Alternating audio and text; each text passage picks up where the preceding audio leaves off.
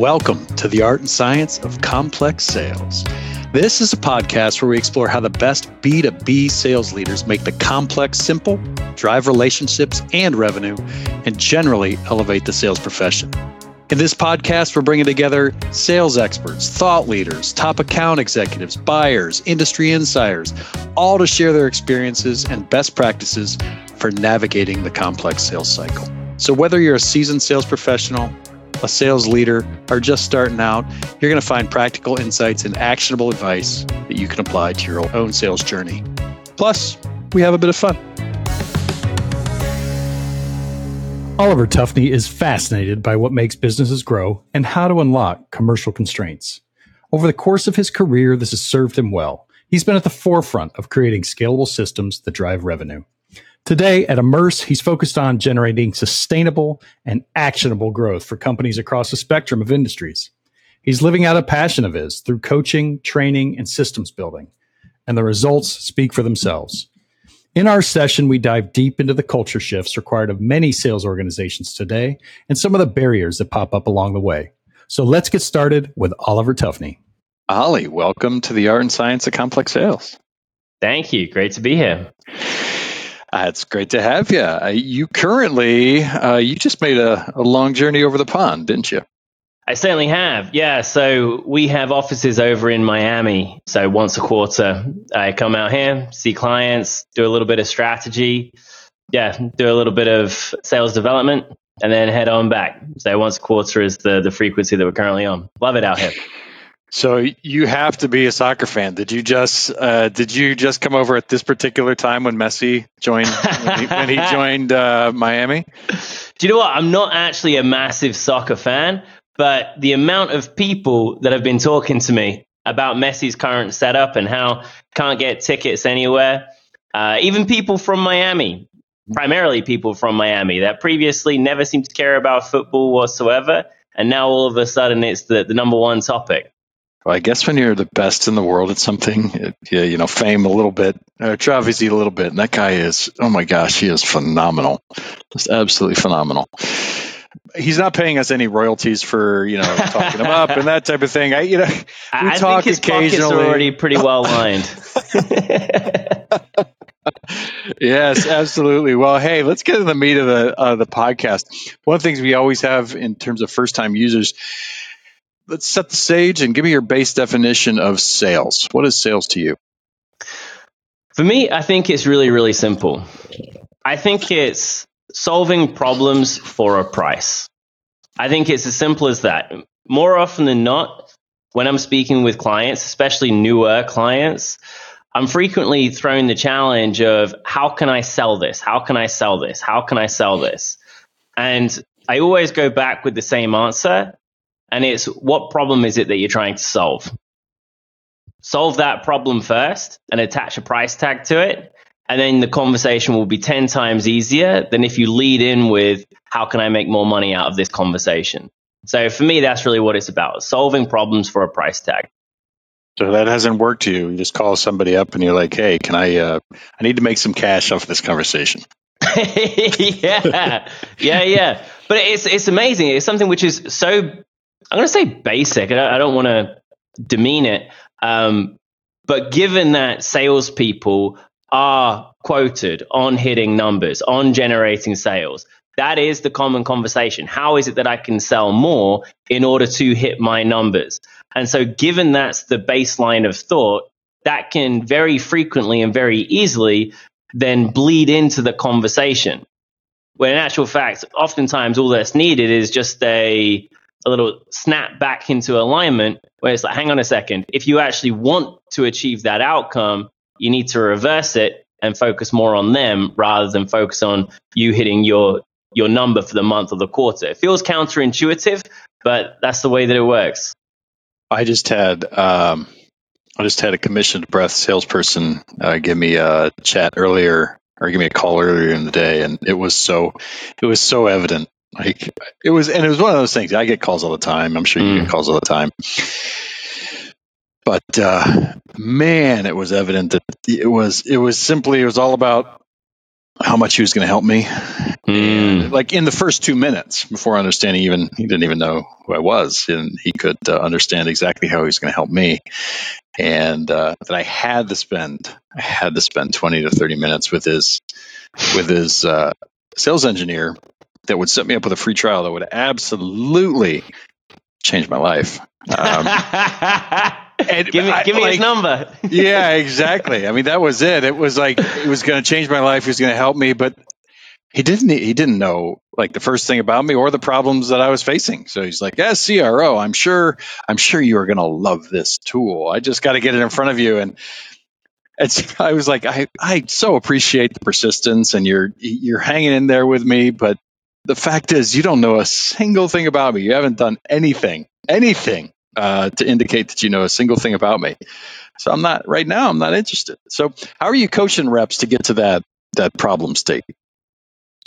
One of the key things that we're doing is when facilitating role practice, which for us is always the bedrock of coaching and development. Playbook first, so we know what it is that we're coaching from. And then after that, role practice, role practice, role practice. And one of the things that we're consistently doing is do not propose until you found a problem. And then when we're running through that role practicing scenario, the temptation is buy this thing that I've got. Let me tell you about. But what we'll consistently do when facilitating that role practice is, whoa, hang on, stop, start again. You didn't find the problem. You didn't find a real problem. And so initially, the framework that I always like is spin. So start off, what is the situation? What's the problem? What's the implication? What's the need payoff? Get through that in order to find a genuinely meaningful problem and then propose. But the temptation is always, but I got to tell them what I got. But if it's the case that you could have the best possible solution, but for a problem that they don't have, that's not a solution at all. And so just really ingraining that mentality, but through excellent questions, through playbooks, and then role practice. I'd be interested in your thoughts on it. I'm going to go back in history, but I used to have a company that I would, we'd train, we'd sales as a service. So we would train reps continually. But that was absolutely, like, that was critical in the development, which was you just be on, you do it in role play, and then you'd be next to them. Some people loved it, some people hated it, but you'd be next to them with a mute button, right? When they're on a call, right? And you're saying, hold off. Like, I know you think that you have found the issue, but they've just told you, they haven't told you anything. And so, and I guess that word, you used the word propose. I used the word, pitch or share, or we used the word emote, but it's basically, before I really know, I can give them a very high level, but I get it. Before I really know anything about their business, the high level is the only thing that makes any sense whatsoever. And then the other thing that I find to work pretty well. So if it's number one, don't propose until you found a problem. Two things here. What I frequently do is try and get the salesperson to reframe and say, when you're going into this call, you are not a salesperson. You're somebody who's purely going in to try and solve problems. That's it. And if you've not found a problem, you can't then talk about anything else after. But then what that links into really, really nicely is, once you have found a problem, one of the common mistakes that tends to happen immediately after is then talking about the activity that they're going to do. Oh, we could do a planning session. We could develop you a strategy. We could set you up on our platform. All of that, like, if I'm a prospect, I really don't care. I don't care about your platform. I don't care about your strategy. I don't care about your plan. What I care about is having this issue that I've got right in front of me solved.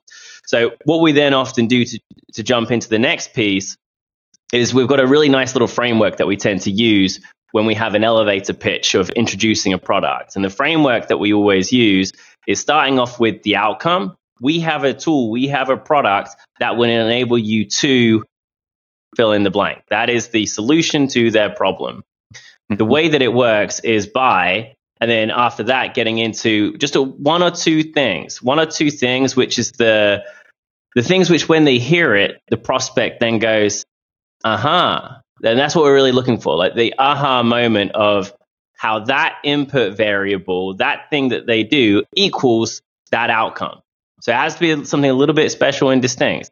And the third piece is then the unique tailoring. So if it starts off with the outcome, then it's the activity, it's unique tailoring. And this is where I think this would actually be perfect for you, because other clients that I've had that have been in a similar position to you have worked really well on this, because so something which evolves it from being, hey, here's my Chinese menu and I've got 50 different things and you can choose number 36. No, I think this one is actually going to be perfect for you because of bang, bang, bang, bang, bang. And so I find with that little cocktail or formula, I should say, more so, of introducing the solution to the problem, it tends to be a really nice yin and a yang with identify a problem at the appropriate point, introduce solution in that format and framework. It tends to work out really well. So that's one of the things that we're really hammering home with the coaching at the minute. That's wonderful. It's a good, simple, yet strong formula. I was looking over at my right here because I was checking out LinkedIn this morning, and Anthony Iannarino did a really strong post, and he said, if I was your sales manager, right, and it had essentially a lot of these items into you that you were just talking about there. So value over transaction, right? He'd emphasize trading value over, and that's what you're creating there. You're creating value for a person when you literally when you can solve a problem, you create value, and then you trade that value for something of value for them, which is their time, right? So, and being able to do that in that nice simple formula you just outlaid, I think that's fantastic. So, how the results been going with the people you've been coaching? Once they get it, phenomenally well. The elevator pitch structure is the one which is easier to grasp. When introducing the question asking and the consultant type mindset, that's the one which is a slightly slower burn.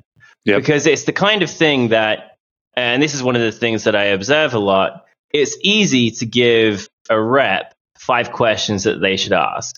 There is budget, what's your current scenario, those types of questions. That's very, very easy. What's less easy to train and ingrain is what's the 3rd, 4th, and 5th order question that comes in after you found out what their pain point is. And that could be a challenge on whether it's around getting them to make a decision. Like, okay, cool. So that's the challenge that's been identified. Tell me more. Then after you get that piece of information, what do you do with that? And how do you navigate into a different direction based on the input that you're getting in terms of responses? That's something that takes a little bit more time, because it's almost a consultative selling. It's a consultant type mindset of, when I hear this, I think that. When I hear this equals that problem equals this potential solution. And that's really where you're getting to with great quality questioning, to be able to get to ultimately the real root cause of a problem that you can then provide a solution to. But it's not like you can just say, here's 5 questions, just go and ask these, and then you're solid. Because you got to go deeper, and you've got to know what's the click point. When you find, there we go, that's it. Now I've hit the nerve. But that's something which takes a little bit more time. So the elevator pitch thing, you can role practice that, and then they can get it up to speed really quite quickly. Obviously, it depends on if the client's got a large number of products. It takes a little bit longer, more things to remember. But once you're comfortable with the formula, that's the part which I think is then really cool, because then you can apply it to anything. It's modular. You know the component pieces, and then it almost just happens without even thinking about it. But the consultant mindset and finding problems, that takes a little bit longer. I keep referring to other people. I just released an episode with a guy named Alan McGuire, and so we'll try and put the link to that one in this comments. But he runs it's called ESI he's over in your neck of the woods. He's actually in Dublin, Ireland. Oh, cool. But he is focusing on really training relative to his problem that he saw in the market is a massive underperformance in a skills gap in salespeople. So because there's a big hiring, people are having trouble finding people. Yeah. He believes that there's a huge gap in here, which I've seen, which is it's around soft skills as well as basic business skills because of the way that we've rolled out sales teams for the past 20 years, which is production line, right? We've looked at that production line in terms of sales and said, oh, here's the base 5 questions you need to ask, do it 1,000,000 times, right? But what you're talking about is really driving business knowledge and business value and consultation skills into a sales team and a workforce that can actually pivot and be creative with the information that they've learned instead of doing the same thing again and again and again. Am I right? 100%. 100%. And if you think about it, to bounce off of that, more often than not, and this is going to vary industry to industry, but more often than not, who is it that you're looking to sell to? You're looking to sell to the decision maker. More often than not, whereabouts does that decision maker sit within the hierarchy of the client organization? Generally speaking, it's closer to the top. If you're working with smaller organizations, it might be even the owner. Larger organizations, perhaps it's an exec. But even still, these people, generally speaking, have a very good knowledge of business. And so if you think about the way that they would think about their problem, if you then take a rep, but can't process a problem and think about it in that same way, it's oil and water. It's two very different things. I can't think through the way that you're thinking through, and therefore I can't provide the most appropriate solution. But what was the guy called from ESI? Alan McGuire. Alan. Okay, yeah. So to Alan's point, like if they can think it through in a similar kind of vein to which their decision makers will be thinking it through at a higher level, more senior level, consultative level, then it's almost game over. It's disproportionately easier to then be significantly better than everyone else in the game because no one else is doing it. Mm-hmm. No one else is doing it. Everyone else is, let's get a script, let's get a couple of key questions and hit the road or hit the phone. And while that's great, it's a numbers game, sure, it is, but it's also a conversion game. And I'd much rather have less calls, much higher conversion, or less door knocks and much higher conversion. Or, let's live in a wonderland. You could have high calls and high conversion. Mm-hmm. Why not? But I think it's a big missed opportunity. Yeah, no, I agree. I mean, it's one of those things that I'm becoming I built a business off the SDR model, and then we would continually take it further and further. We would see our reps. Now, this is my previous company. We'd see our reps continually take it further and further and further, and be able to sell. Particularly because we created an engine. It was just a training university essentially that was focused on driving leadership and excellence into the reps. And one of the things that I'm finding, I'm interested in your take on this, is that because of that mentality, that here's the 5 questions and be a part of the assembly line. A lot of the reps are not comfortable. They view themselves as the 5 questions in the assembly line, and they're not comfortable talking to the CEO. They put them on a platform. They put them on a platform that's way up here instead of talking to them you can't see me if you're listening to the podcast, but I'm pointing up. But they put them on a platform which absolutely kills their ability to have a strong conversation. Yeah. How do you help people with that mindset? Like you're diving in, you're helping them become better solution sellers, consultative sellers, ask the right questions, understand the business perspective. How do you kill the mindset and help people overcome the mindset of, yeah, but it's a CEO. And I'm asking these questions, Yeah. I love the question. Well, for me, there's a couple of key things to it. And it starts off, I imagine a lot of your listeners and watchers will be familiar with Objective Management Group, OMG. So I think the first thing that you can do is show to a salesperson, black and white, backed in data, objective as in the name, you have this deficiency. You have this limiting belief, and it is just that. It is a limiting belief. You have the capability, you have the potential, you can do it, other people are doing it, but you've got this self-imposed glass ceiling that's sitting just about here, and CEO conversation is here. What we need to do is we need to break through that.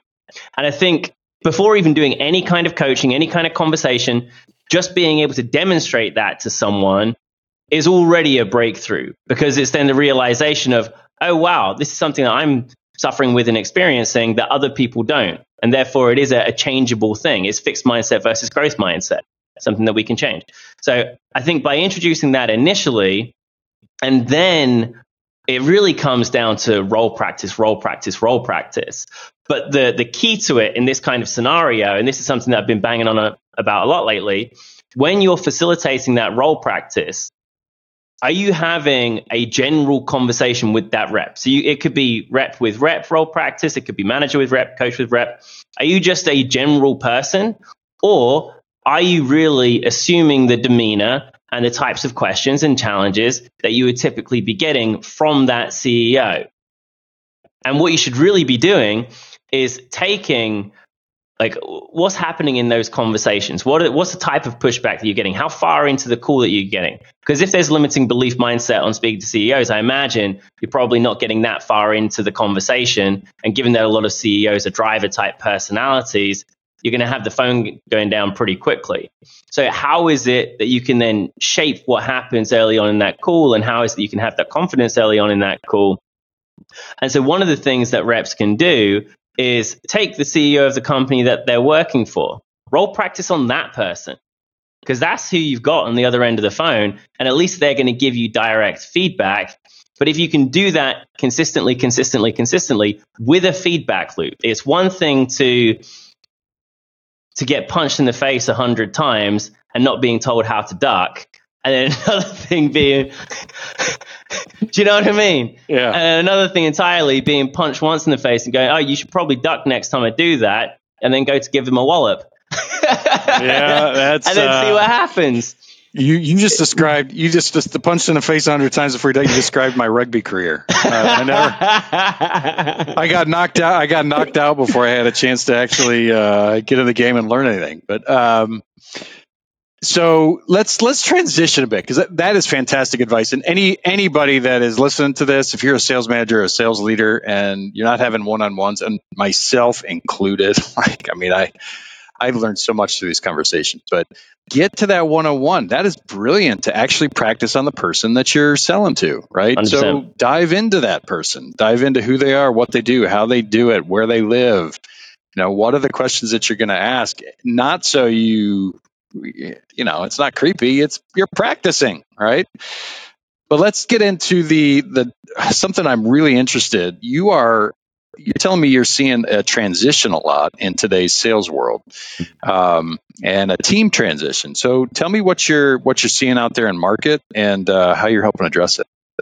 Yeah. So one of the things, big thing is probably consuming 70 or so percent of our clients, or say consuming. There's conversations about 70 or so percent of our clients where this is becoming real. And that is where for the last couple of years, teams and companies have been very fortunate with the market being buoyant. What that's meant is that there's been a healthy flow of business activity and leads ultimately coming in. And so what that's resulted in is people creating dynamite inside sales teams. Excellent at taking a lead, closing it, converting it, and then passing it off to an account manager, or in some circumstances, keeping it themselves after. But now what's happening is market's drying up. There's less leads to be closing. Sales team are then, I'm not going to say sat on their hands, but there's less to do, but there's still the overhead that's sat against their name. And now it's all of a sudden, okay, well, we've got a real top of funnel challenge here. I don't want to let the team go. How can we take that team and somehow shift them so then they're focused outbound rather than just inbound? And this is taking a farmer into a hunter. They're very different mindsets, very different structures, very different types of activities, very different types of pushback that you're going to be getting. Yeah, like I say, the majority of our clients I'm having that conversation with. And it's funny because historically at Emerse, we've always been pretty adamant on look, these are two different beasts. Your outbound person and your inbound person are not the same person more often than not. But we're kind of in a position where it's a needs must scenario. It's like, okay, well, we've got to figure it out somehow. I don't care if they're normally not. We need to make them so. And so it's amazing how much isn't known about that outbound world. So it starts off with questions like, okay, well, if we need to build a list, what does that look like? How does that work? And I've seen like rookie mistakes where they're saying, okay, well, we've got 50,000 people in our CRM. We just put our salespeople on that. It's like, oh my God, that's how demotivating can you get? By the end of a really long week, you're a fraction on the way to infinity. Like, oh my God, just never ending sludge. And there's no sense of categorization in terms of the prospects within that list that we're going after. They don't have the tools that are required to then, because it becomes more of a volume game, which is very, very different again. And you're then managing data, and you're managing who have I last touched when, and what was the last touch point, and what's the conversion rate from one touch point to another to getting that first meeting in.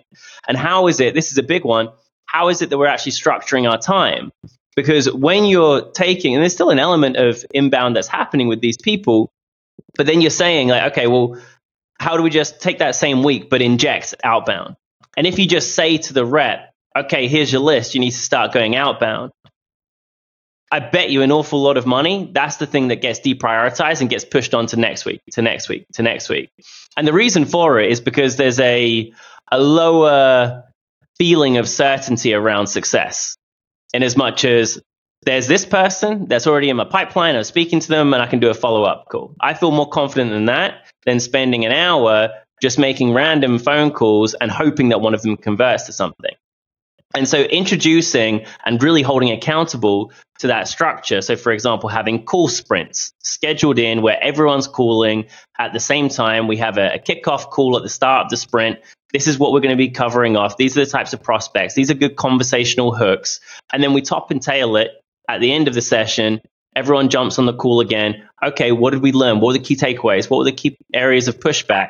And we'll take that and then we'll build that into a coaching session for later in the week. But ultimately, what we're trying to create is a sense of camaraderie around the difficult activity of going from inbound to outbound, but also creating a sense of ownership. So one of the things that I've done that's worked out pretty well is taking whoever within the team seems to have a little bit of a flair, because naturally you're going to get pushback, right? Mm-hmm. So you take whoever in the team seems to have a little bit of a flair for outbound, so a little bit of a hunter DNA. Okay, all right, that person is our outbound champion within the team.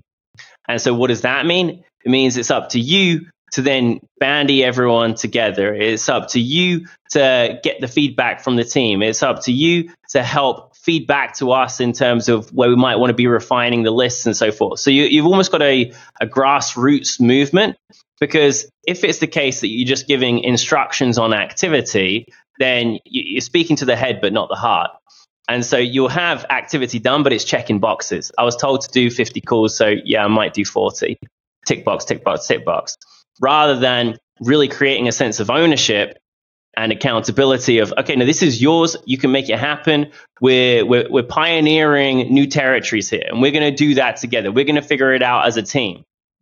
When it's that kind of approach, I find it gets a lot greater buy-in. And I know it's a little bit of a softer piece, but with that kind of approach, it gets much more buy-in, and it helps you get that jump off momentum. And then, of course, as soon as you get an opportunity come through the door, which is generated through outbound, you got to sing from the rooftops about that thing.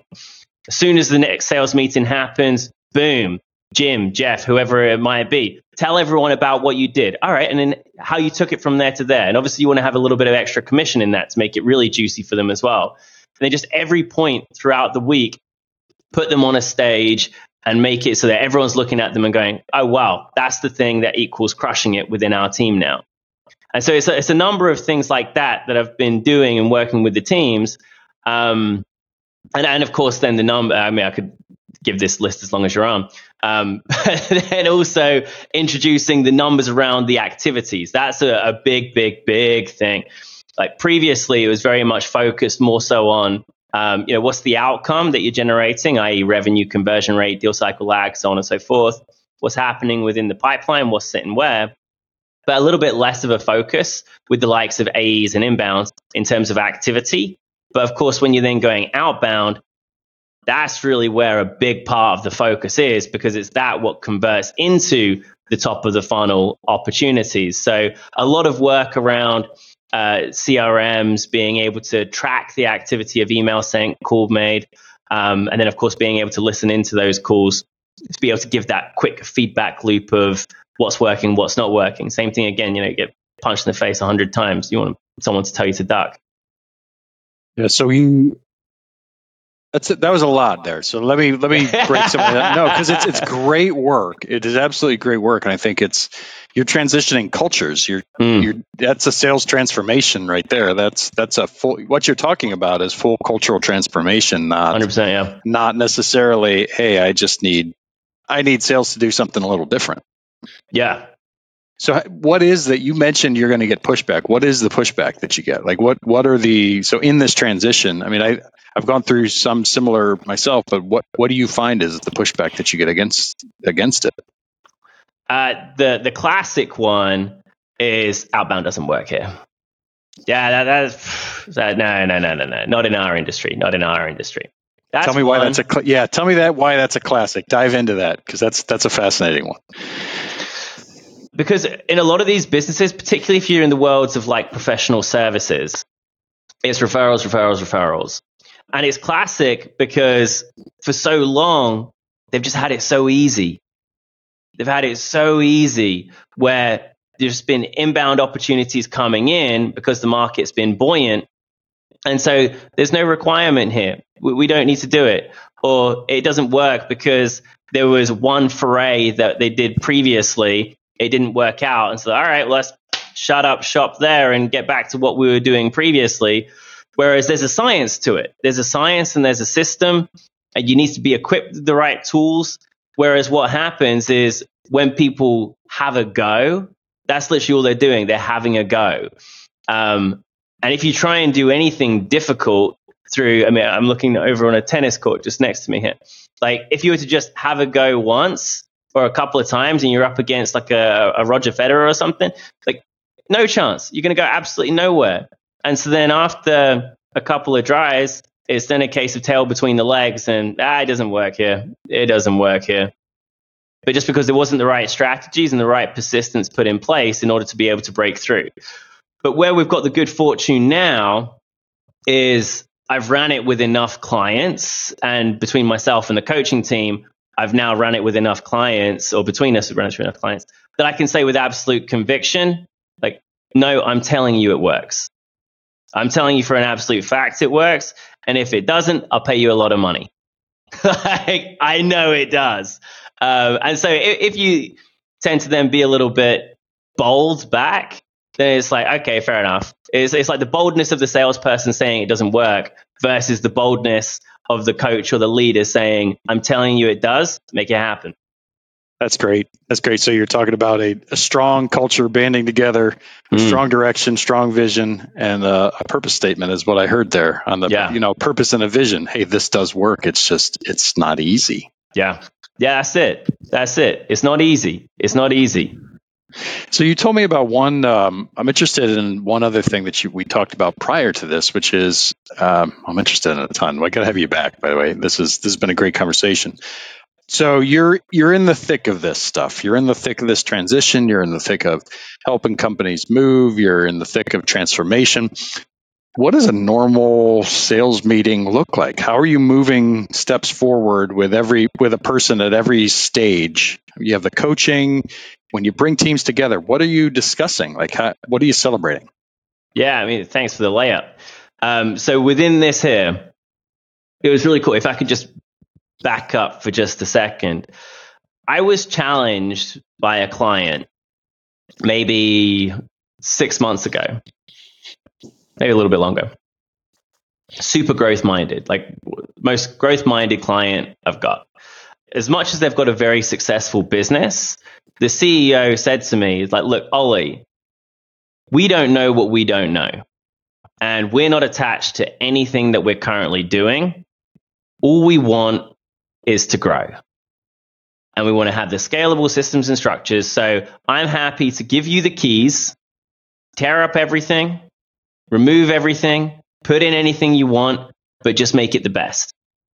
So with regard to the meeting rhythms that we have, the check-ins that we have, the coaching that we have, the accountability that we have, motivation that we have, just create great for us. I was like, wow.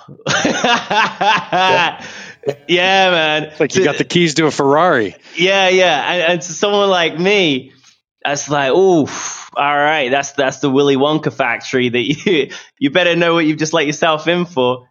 All right. Challenge accepted. And the cool thing about that, so we run on EOS, Entrepreneur's Operating System, for anyone that doesn't know it.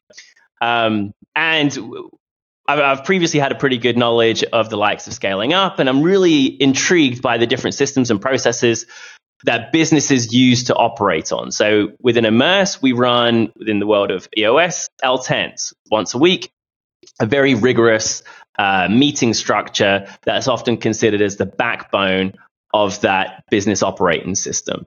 And so then I was thinking, okay, well, when I think about sales meetings, everyone has their own flavor of a sales meetings. You'll often see the same kind of ingredients. You'll see there's a little bit of pipeline, there's a little bit of accountability, you might have some team updates, you might be turning up the heat a little bit if the guys are behind, give them a little bit of a kick. But there's nothing which is like best practice. And I've sat in across hundreds of different client sales meetings, and I've never seen one where it's like, okay, they've got that as a system. So where we ended up going to was after I went in the garage and put on my mad scientist hat.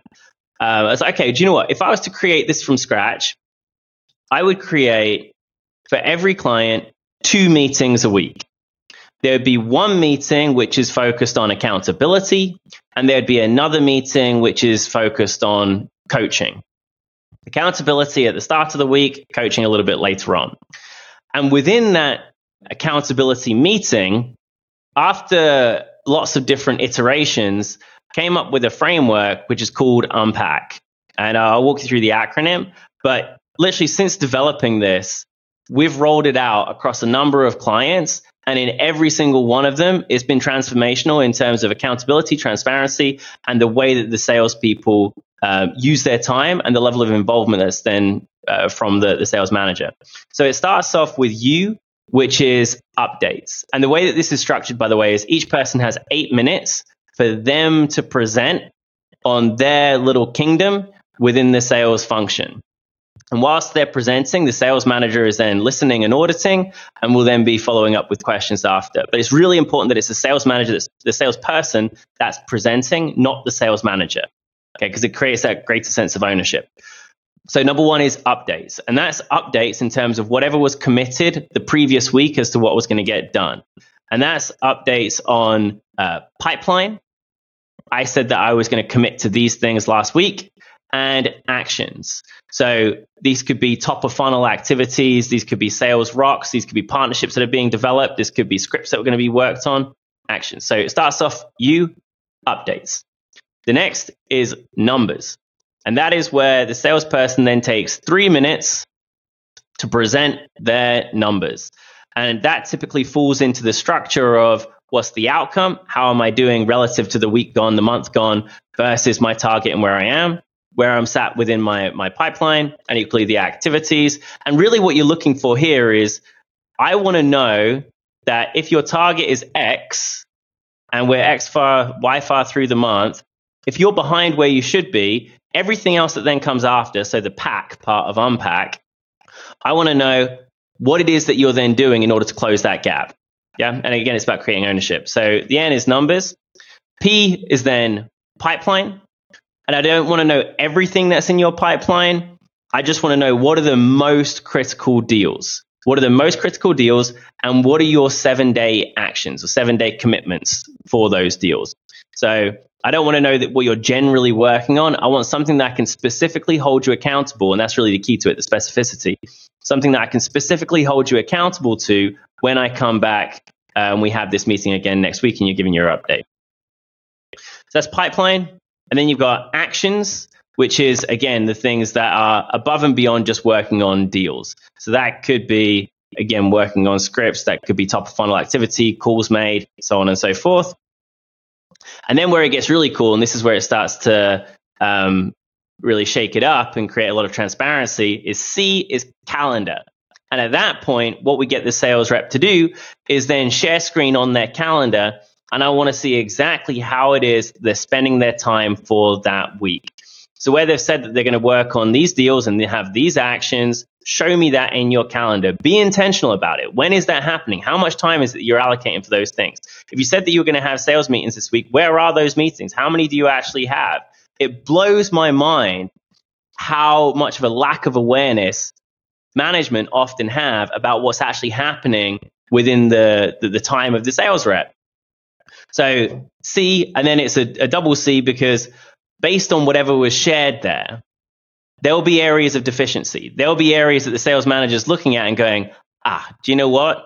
It looks like this person, or as a theme, there's a lot of deals that are lagging here. So the second meeting that happens later on in the week, the coaching session, that should be a reactive coaching session. That is a coaching session based on the common themes and observations that happen in the accountability meeting at the start of the week.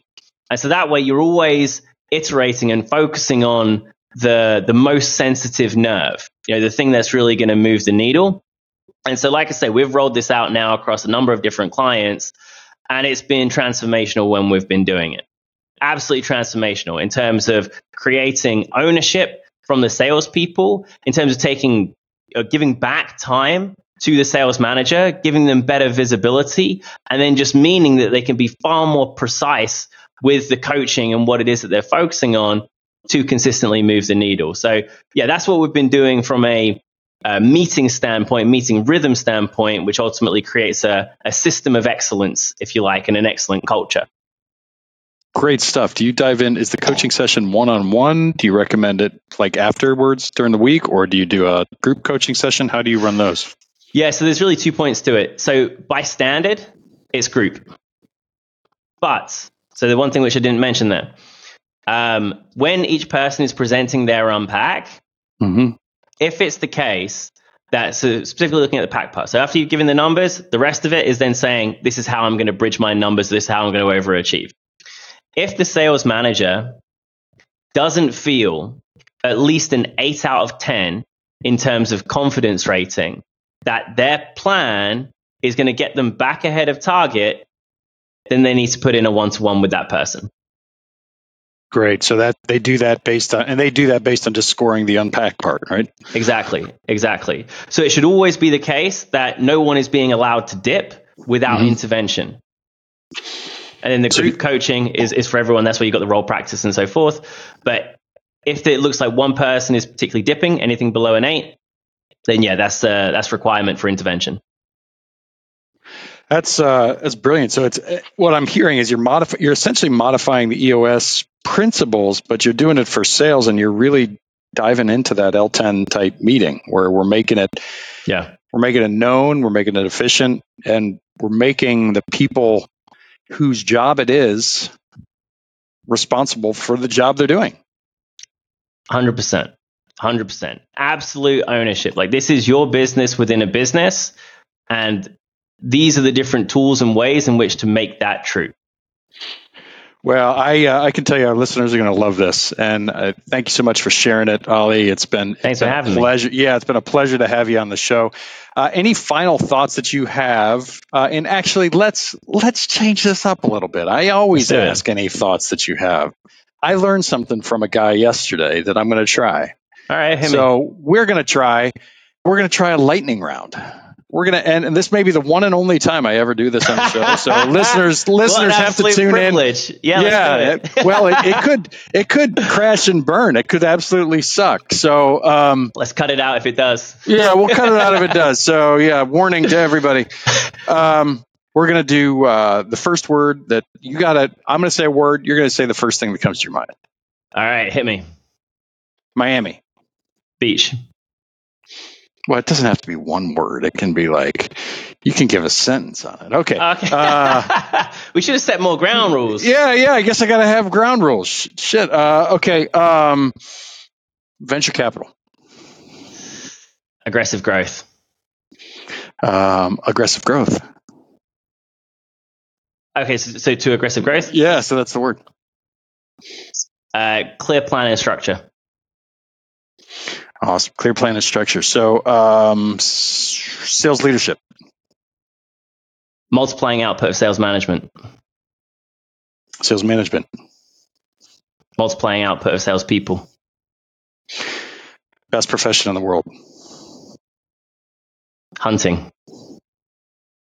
Hunting for what? Oh, it's the abstract term of hunting, but it would be within sales. Hunting. Oh, gotcha. How they reach Olly? o.tuffney@emersesales.com. Are you on LinkedIn? Yeah. Or LinkedIn all over Tuffney. Awesome. And Olly is on LinkedIn. Emerse Group posts a heck of a lot. Please follow Emerse Group. Please follow Olly. And all the team over there. They are awesome people and doing fantastic work within the realm of sales. I hope that lightning round didn't fall flat on his face, but it might have. There's quite a potential that it might have. So I'll have to get my questions. I'll get my questions a whole lot better off of that. So anyhow, man, I've loved having you on. It's been great fun. Yeah, keep changing the world. Keep elevating the sales profession. And I will ask, any final words for everybody? Nothing above and beyond. I mean, it's a tough market out there. So I think one of the greatest things that you can do now is the time to innovate. So ignore the status quo, treat it as an opportunity to shake things up. Just like we've been doing, we've been forced to go inbound to outbound. We've been forced to shake up sales meetings and so forth. That's not because it's just been something that we like to do. It's been something because, do you know what? We're under a bit of pressure here. We've got to do something different. And so I think that's a really cool opportunity to look at absolutely everything that we're doing and see what else is there that we're just taking for granted, happens as business as usual, that we could be doing a little bit differently that could give us a disproportionate advantage. That would be the key thing I'd say. That's fantastic. I think that the ending clip is probably going to be the beginning clip that introduces that. That was really well said. So with that, everybody, have an amazing day. Thank you for listening wherever you are in the world. As you know, this is sponsored by Membrane, and we are in the habit and the business and the vision of elevating the sales profession every single day. So we hope you got a lot out of this. Keep shining bright. And with that, we'll talk to you soon. Thank you so much for listening to the art and science of complex sales. This podcast is sponsored by Membrane and our partners from around the globe.